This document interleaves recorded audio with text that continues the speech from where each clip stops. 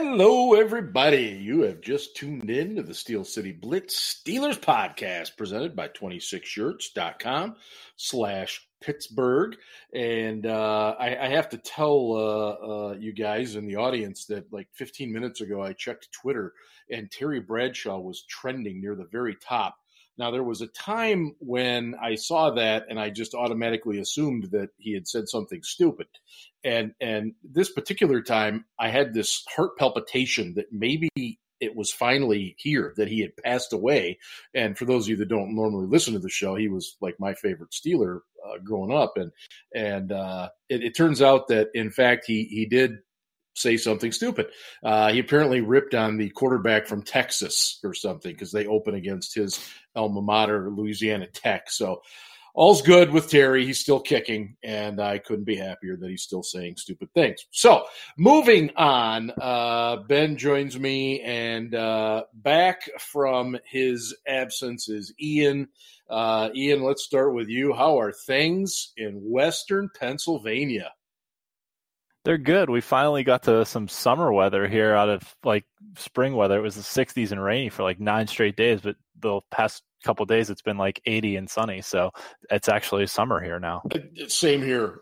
We went through just a brutal spring and constant rain and everything else. And we too have had some great days in the 80s now. It does feel like summer. And I know, Ben, I know the kind of same thing was going on there with you in Oregon. You had some real hot weather there for a while, and it seems to have gotten a bit better. And so hopefully it's continuing that way, maybe. I don't know. No. Yeah, you guys sent us your shitty weather. Oh, well, I'm glad I blew it west instead of the usual prevailing, which goes the other way. But hey, let's enjoy that bad weather. Anyway, the the dead period is upon us, as I said last week. And look, the dead period is good when it's quiet in Steeler land, because in the past few years, we've had to deal with a few things, and many of you have probably already That's putting it lightly. Yeah.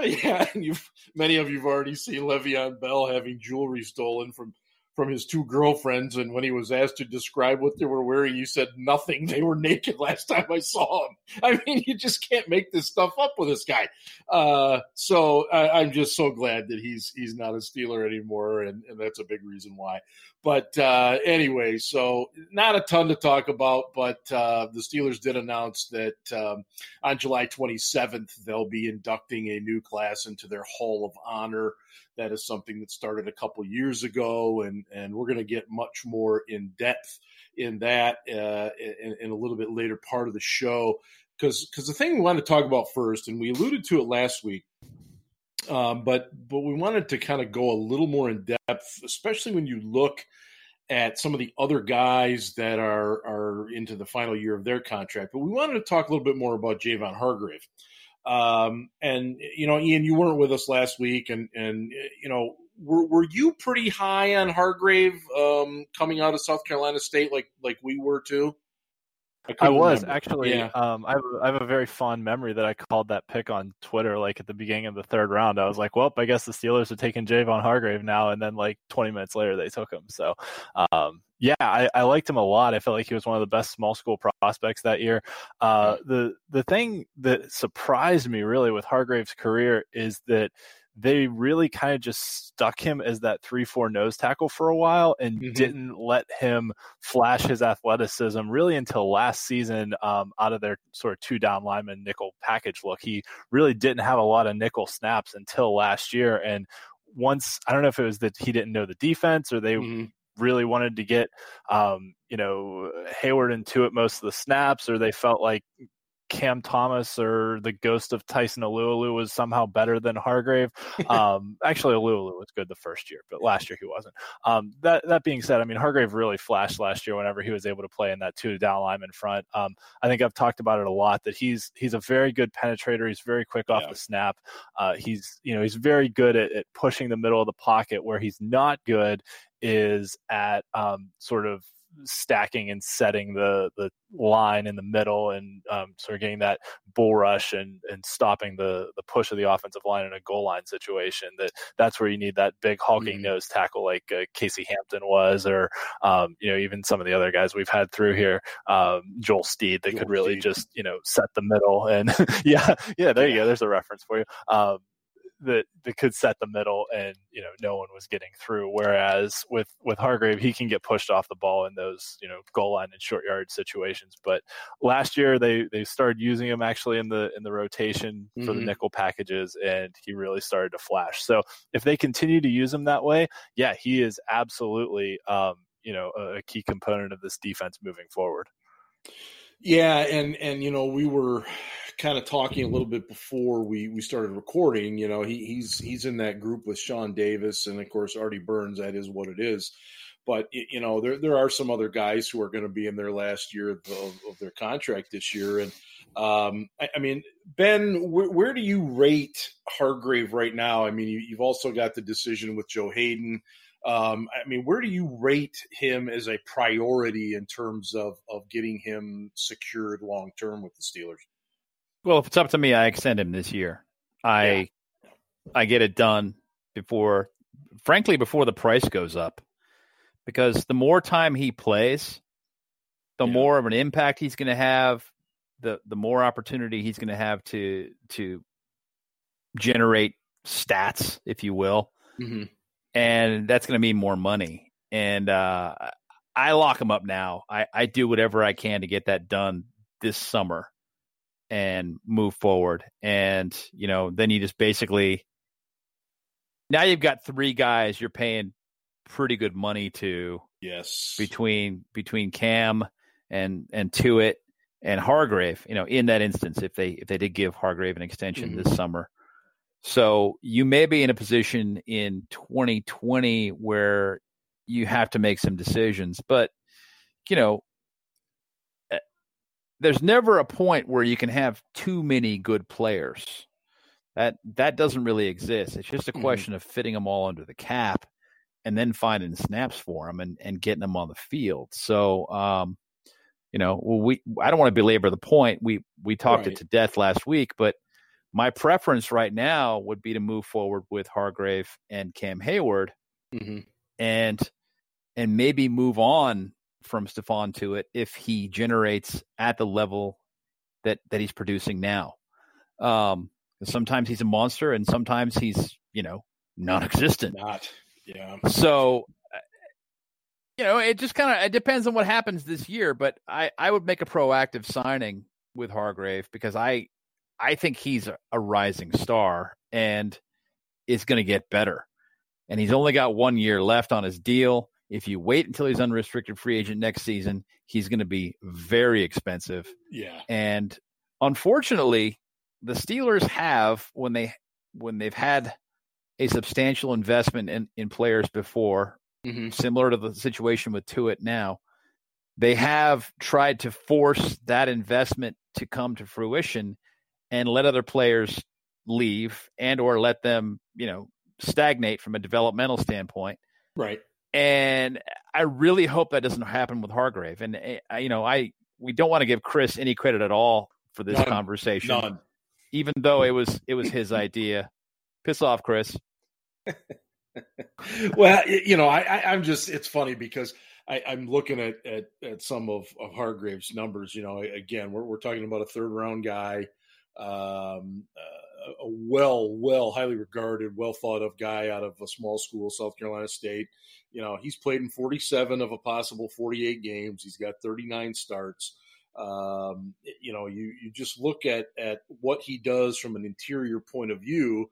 And I totally agree. And it's what worries me is that if he does have another very solid year in 2019, I don't see the Steelers being able to afford him, which is why they've got to do something, I think, now. And I think you guys know this, but some of the listeners might not know. Of course, the Steelers have a policy that they do not negotiate contracts once the regular season begins. And that often is why so many times they do wrap a guy up, just hours before the season begins, something to that effect. So, I don't know if that's what's going to come to fruition with him, but he's obviously the type of player you want around on the field.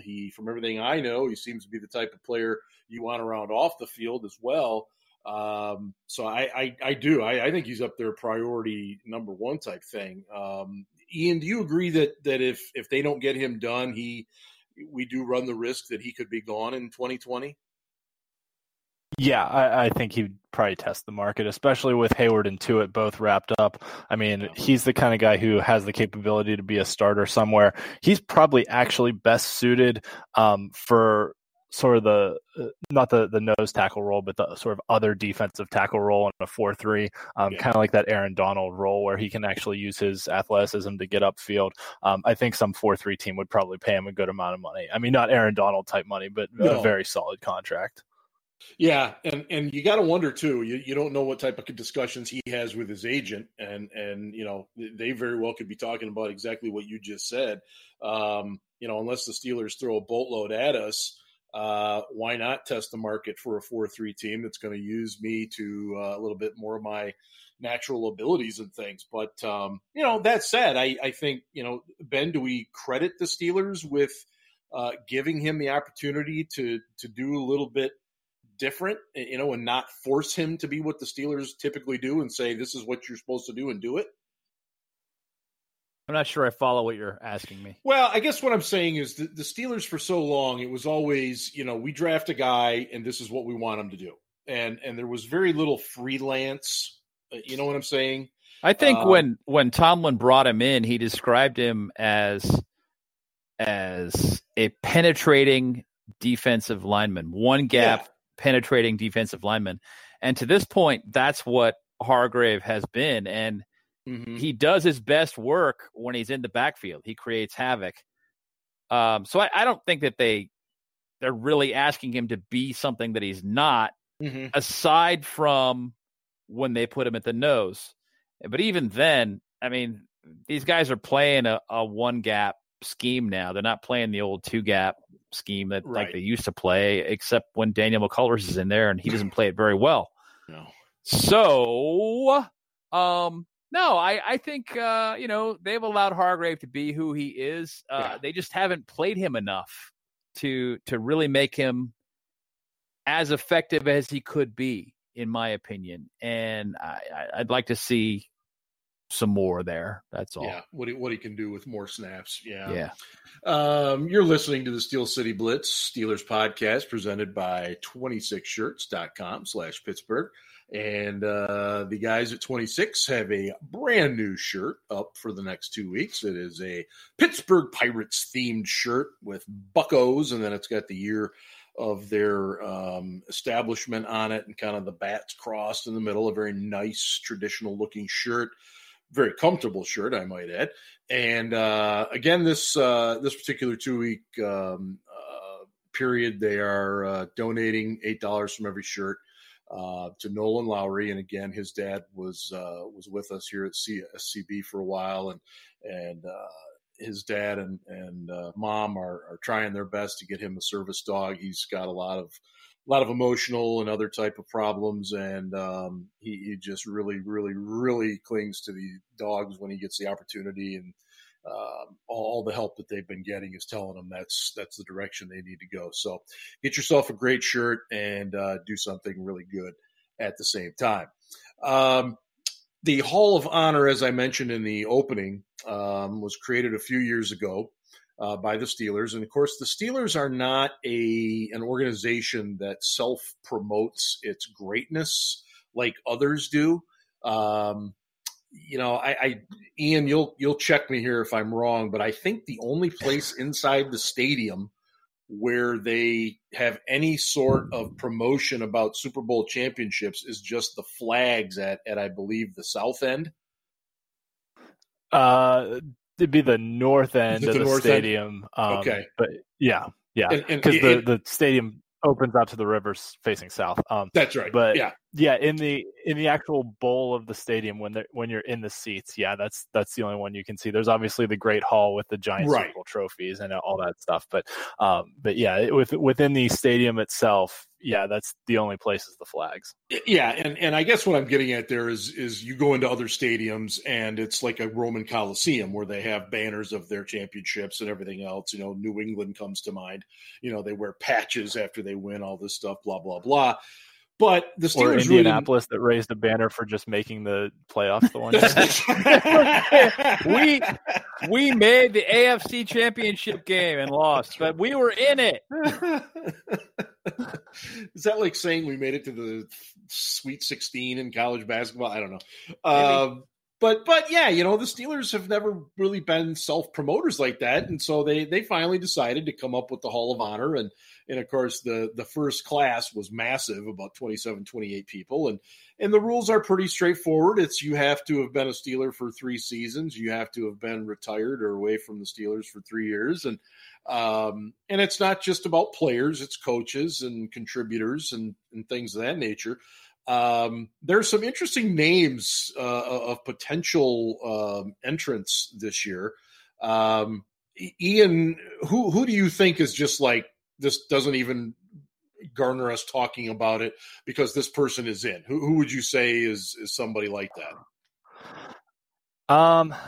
So here's the hard thing that I have with this, that, I've predicted this wrong every year. So I'm going to caveat what I'm saying with that. They've really made a focus, at least with the initial classes, on sort of the older guys from the early Steelers history, 70s and before, that made an impact but are never going to get in the Pro Football Hall of Fame. And they want to find a way to recognize these guys.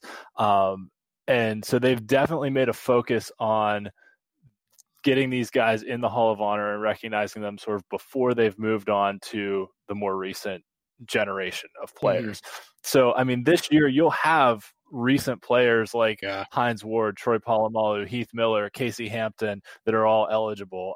Last year, Alan Faneca got in. He was kind of the first guy from the 2000s class that got in. That being said, there's still some guys hanging out there from the 70s teams like Mike Wagner, Glenn Edwards, Larry Brown. They're never going to get in the Pro Football Hall of Fame. No. And the Steelers may take the opportunity to recognize them. Some of those guys are still alive, so it'd be nice to, be able to recognize them before they pass away. The 70s teams, like you mentioned at the outset with Terry Bradshaw, some of those guys are starting to pass away now because they're getting up there in years. So the team has made a focus on trying to get some of those guys. Like last year, I don't think anyone had Buddy Dial on the radar, but he got in.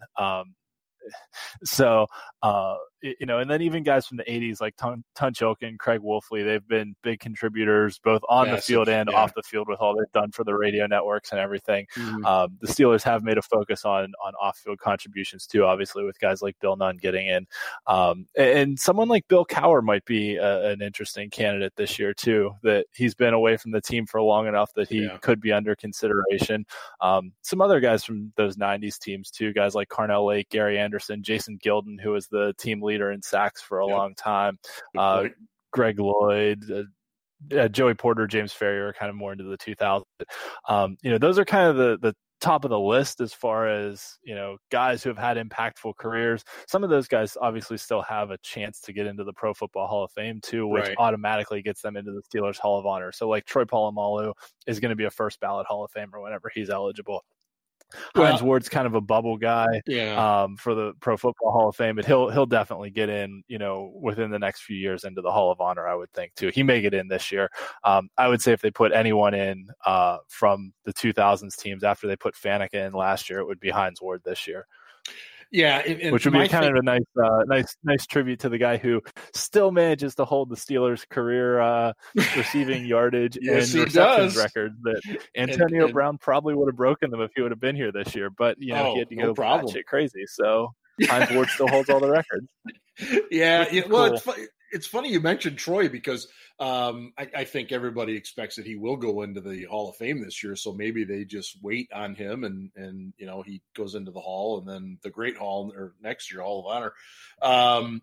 Ben, I have to ask you about Myron Cope. I honestly I guess I would have probably listened to arguments as to why he could have gone into the first year. Does he mean that much to the Steelers at some point? Or is this his year, Ben? Maybe. I mean, yeah, he certainly is going to be a guy that's going to be honored there. Yeah. It's just, you've got a bottleneck because they're only letting in, what is it? Is it 5 per year now? Yeah, 5 per year, unless someone's in the Hall of Fame, and then they'll. Unless somebody gets into the Hall of Fame, and then they go in right away. They're automatically named.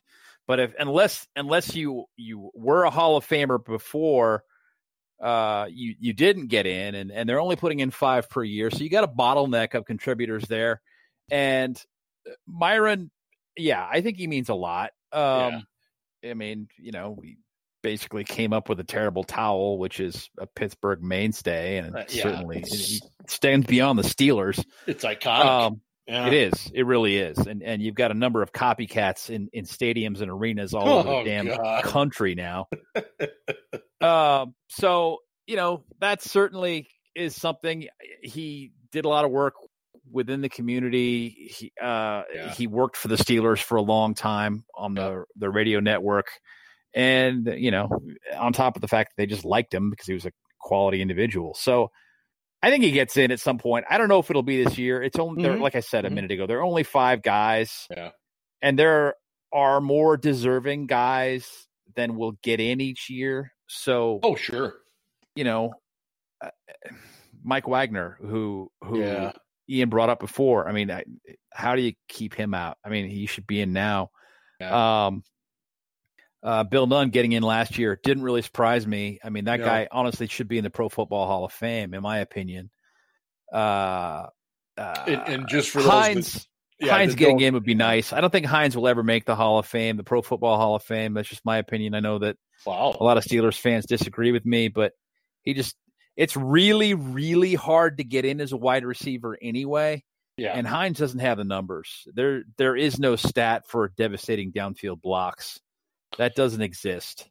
Well, unless you're 3-year Letterman on Twitter. Exactly. He apparently led all high schools in downfield blocking. But exactly. Right, exactly. Two things. Bill Nunn, real quick, for those that are listening, you're not sure who Bill Nunn is.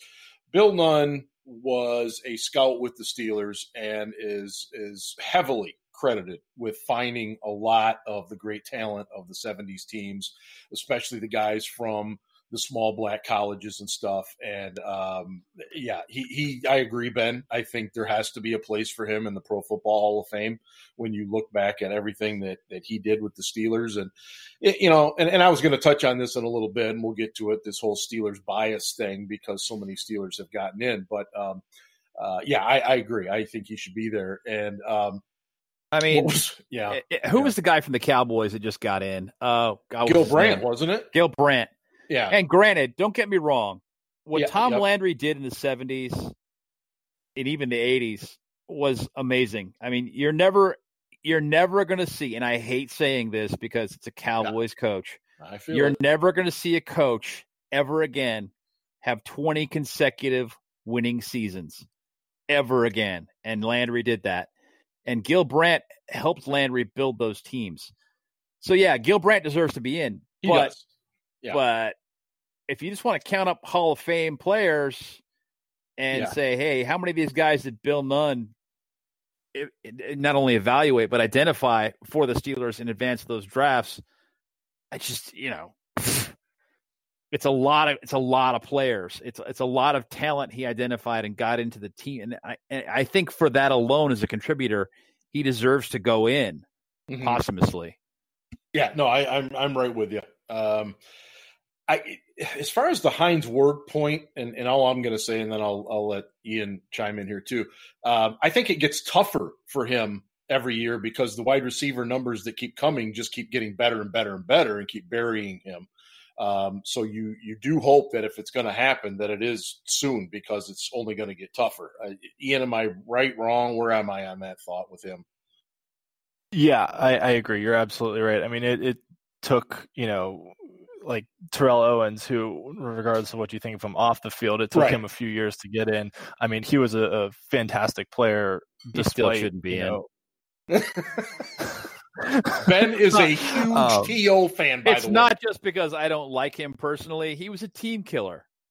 He was. If you keep your team, if you prevent your team from winning championships, you don't deserve to be in there.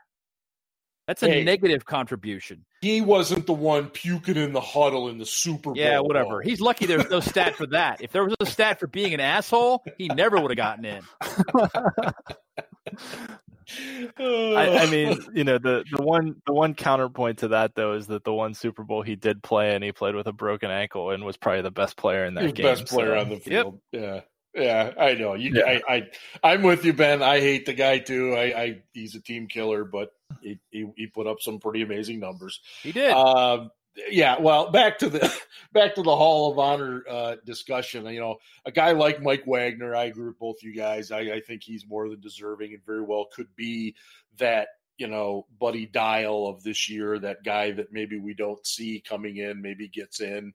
Cowher would be really, really interesting. I mean, obviously, I think he's deserving. He's got a Super Bowl title and was there a long time, and obviously had some very good years. But that would be very interesting. And you know, the Polamalu thing, he's definitely kept his distance from the Steelers since retiring, and he has not really ever spoken a lot about it, and I don't really expect him to.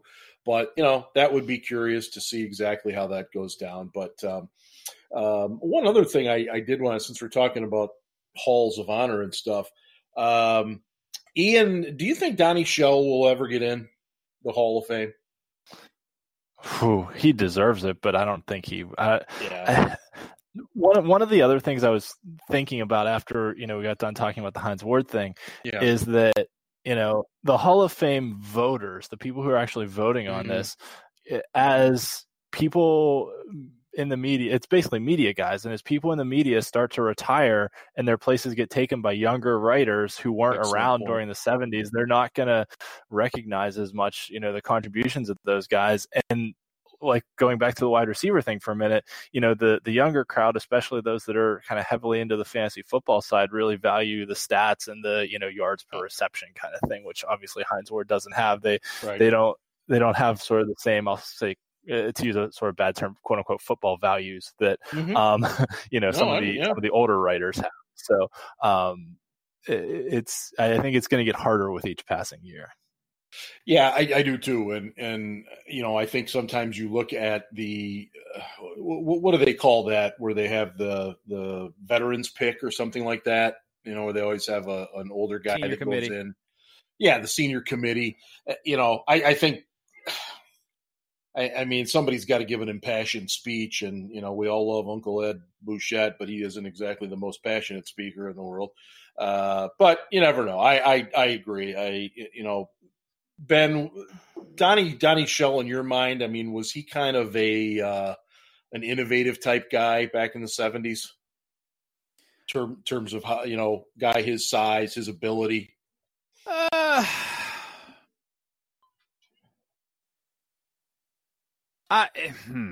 Was he innovative? I don't know. What he was tougher than hell and always around the ball. Yeah. He was just that guy. You know, he was smart. Yep. And, you know, not a fantastic athlete, but very good. I think he should be in. That's me. And that definitely is all about the fact that, you know, he played next to a guy like Mel Blount, who, quote unquote, made it easier to play back there. That and all those great linebackers and defensive linemen. All that's true. Yeah. But that guy made a lot of plays. He did. Yeah, and you can't deny that. You know, it's like, well, Troy played in a great defense too. He played on an historically great defense. Yeah. He did. And you know, he still made a lot of plays. And there were times when I remember Troy would do wacky things where he would turn his back on the quarterback and run to where the ball was going and guess correctly. Mm-hmm. And guess right. And Donnie Shell didn't do that. They played a lot more two deep safeties back then, but yeah, he was a guy who was always around the ball for whatever reason. Smart guy, not the best athlete, still always there. I remember him taking down Earl Campbell, and that's a kind of a career-defining hit. Yes. He took down Earl Campbell, who regularly ran people over, and sent Campbell out of the game. The Steelers, I think they won that game. Lynn Swann was also injured in that game. Yeah.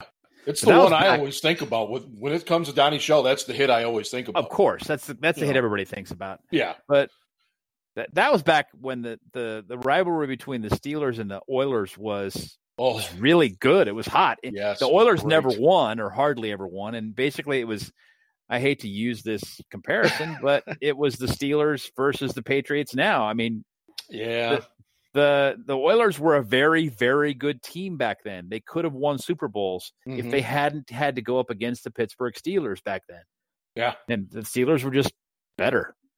Yeah, they were. But yeah, I digress here. Yeah, he was a good player. He deserves to be in the Hall of Fame. No question. And since I got you, what about L.C. Greenwood? Because he's the other Steeler that people talk about as far as he should be in the Hall too. Where are you on him? He absolutely should be. He was outstanding, and he gets knocked because he played next to Joe Green. Right. How do you penalize someone for playing next to a great player? Should David DeCastro get penalized because he plays next to Marquise Pouncey? I mean, nope. Come on, give me a break. You know, is that why Alan Faneca is not in the Hall of Fame yet? Because he played next to Dermontti Dawson and that made him better? Give me a fucking break. Come on. The guy was amazing. He was the best guard in football. Why isn't he already in the Hall of Fame? This is dumb. Why is this conversation continuing? Kevin Mawae getting in above all the other three guys last year. Mawae was the last guy I would have chosen among the four players, the four offensive linemen that were up for induction last year. Well, he was also notably the dirtiest player in the league 3 years in a row during his contract, during his career. The guy was just, Yeah. Anyway. Well, and you know, and I know, and Ian knows, that politics, even in a sporting Hall of Fame, politics comes in too. How hard do you politic for a guy? Who do you know? Where did you play? All that kind of crap always seems to come in. So that too. Ian, I assume you also believe LC should have gotten in or should get in. Oh yeah, without a doubt. Yeah. The one thing I think he kind of has working against him is just this mindset that sort of enough of those 70 Steelers are already in, even though he was a great player, and I agree he should be in. And it's a dumb argument to make, but I think that's the one thing he has working against him. And you mentioned Ed Bouchette earlier. They posted a video of Ed Bouchette's argument for Alan Faneca last year, which was stinking awful. I mean, I might be a little bit biased because I did like speech and debate tournaments at high school, but I knew plenty of high school kids that could have given a much better case than what Ed Bouchette gave. I mean, he started with saying like, "Oh, the guy didn't miss any games." Like, don't lead with that for a guy who made the All-Pro team 9 times in his career. Like that. It was horrible. I already got Ben fired up on the Mawae, so it was terrible. I mean, you're trying to get a guy into the Pro Football Hall of Fame, and you get up there and stand like you're trying to sell somebody a used toaster. I mean, it just. Oh yeah! See, now I got myself wound up too. This whole Steelers bias thing. I guess we're biased because we're Steeler people. But if you've got that kind of talent, why penalize people? I mean, that's just the way it was back then in the 70s. You had fewer teams, and I don't know. It's just frustrating. I think what I'm really curious about is moving forward, how many of these Patriots are actually going to get in the Hall of Fame? Because as many Super Bowls as they've been to, and their 6 titles, I don't see them having nearly the amount of players get in that the Steelers had get in. Ben, am I wrong in thinking that? They did have Or Ian? They had some pretty good defenses in the early 2000s. I mean, I think a decent amount of those guys will get in. Like your Richard Seymours, and I mean, even Ty Warren was a great player in the middle for them for a long time. I mean, it was basically like him and Casey Hampton were sort of the two premier nose tackles in the league for a long time. That it never really got talked about, either of them. Yeah, and Rodney Harrison, I know it irritates people on TV, but he was pretty solid. And Ty Law got in last year, right? Yep, Aliquippa kid. Yeah, there you go. So I don't know. I just hate the whole bias thing and everything else. But guys, we are less than a month out now from training camp, and we'll have a heck of a lot more to talk about when that gets going, between who fails conditioning tests and who gets hurt and who gets cut and who does this and who does that, and how many times can somebody show up in a helicopter. Thank God that's over. Do you guys, speaking of that, I saw something today. Terrell Edmonds played more snaps than anybody on defense last year as a rookie for the Steelers. He's supporting. Supporting is not the right word. He's on AB's side, somebody said today, I saw on social media. And does that affect the locker room, Ben? If you've gotten rid of a guy who made the locker room really awful, but you still got a guy in the locker room who has no problem liking what he did or liking what he's done, does that affect things at all? Maybe. I can't say I'm not there. What I can say is there's a lot less drama regardless. And definitely. That, the player in question was a very popular player. Who at times was paranoid, suspicious, thought the whole world was out to get him, would go on bizarre rants about how the media couldn't wait for him to screw up because they wanted to write something bad. And, they were just asking him how he was doing and how he was going with his training. And you guys want me to screw up. You want me to do something bad. No, man, I just asked you what you had for breakfast. Jesus. And other times the guy was gracious and generous and outgoing. And, like I've said a bunch of times before, you do the math. Okay. If somebody's manic, there's something going on with them personally. And I think there were a lot of things that might indicate that there were problems there that ran deeper than just, I'm unhappy with my quarterback. But that said, if you're that guy who's gracious and generous and outgoing and goes out of your way to make people happy, you're going to be a popular player, right?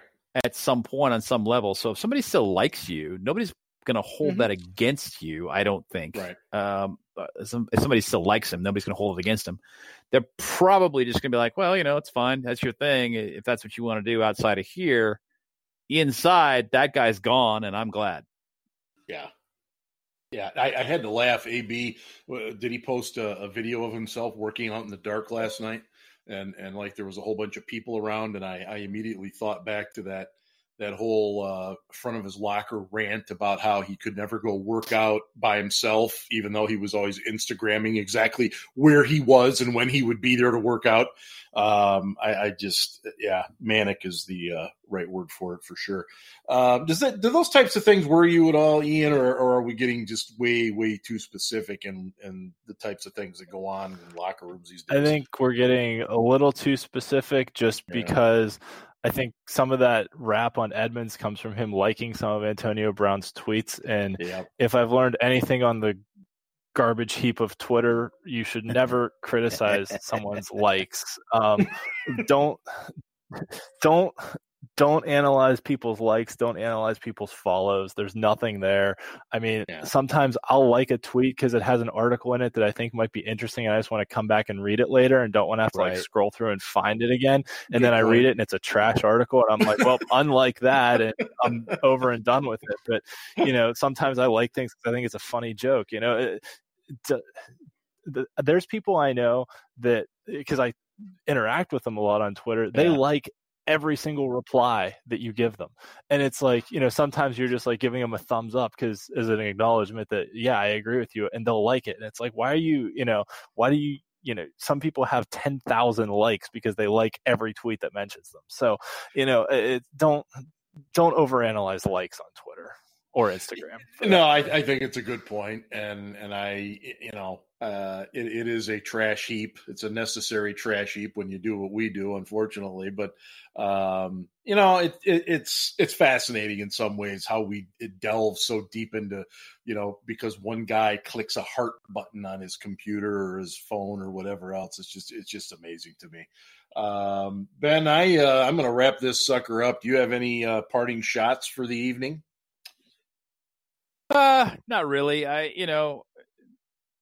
Part of me can't wait for September because I love football season, and part of me is just like, the summer's just beginning. This is going to be great. Exactly. I am right there with you.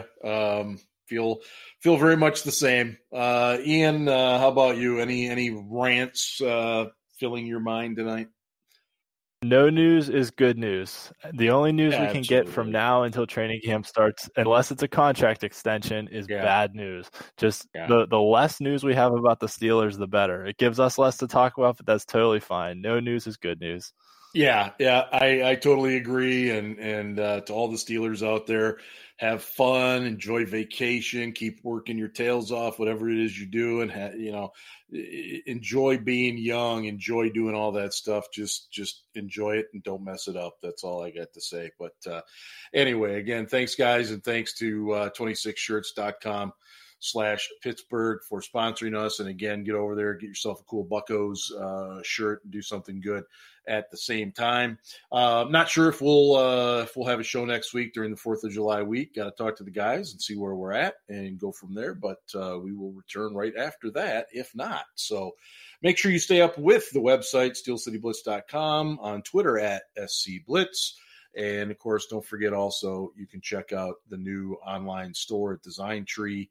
I put it in quick hitters just about every day, so you can find the link right there. So with that, I'm getting us on out of here. And, hey, go Steelers. Ravens suck.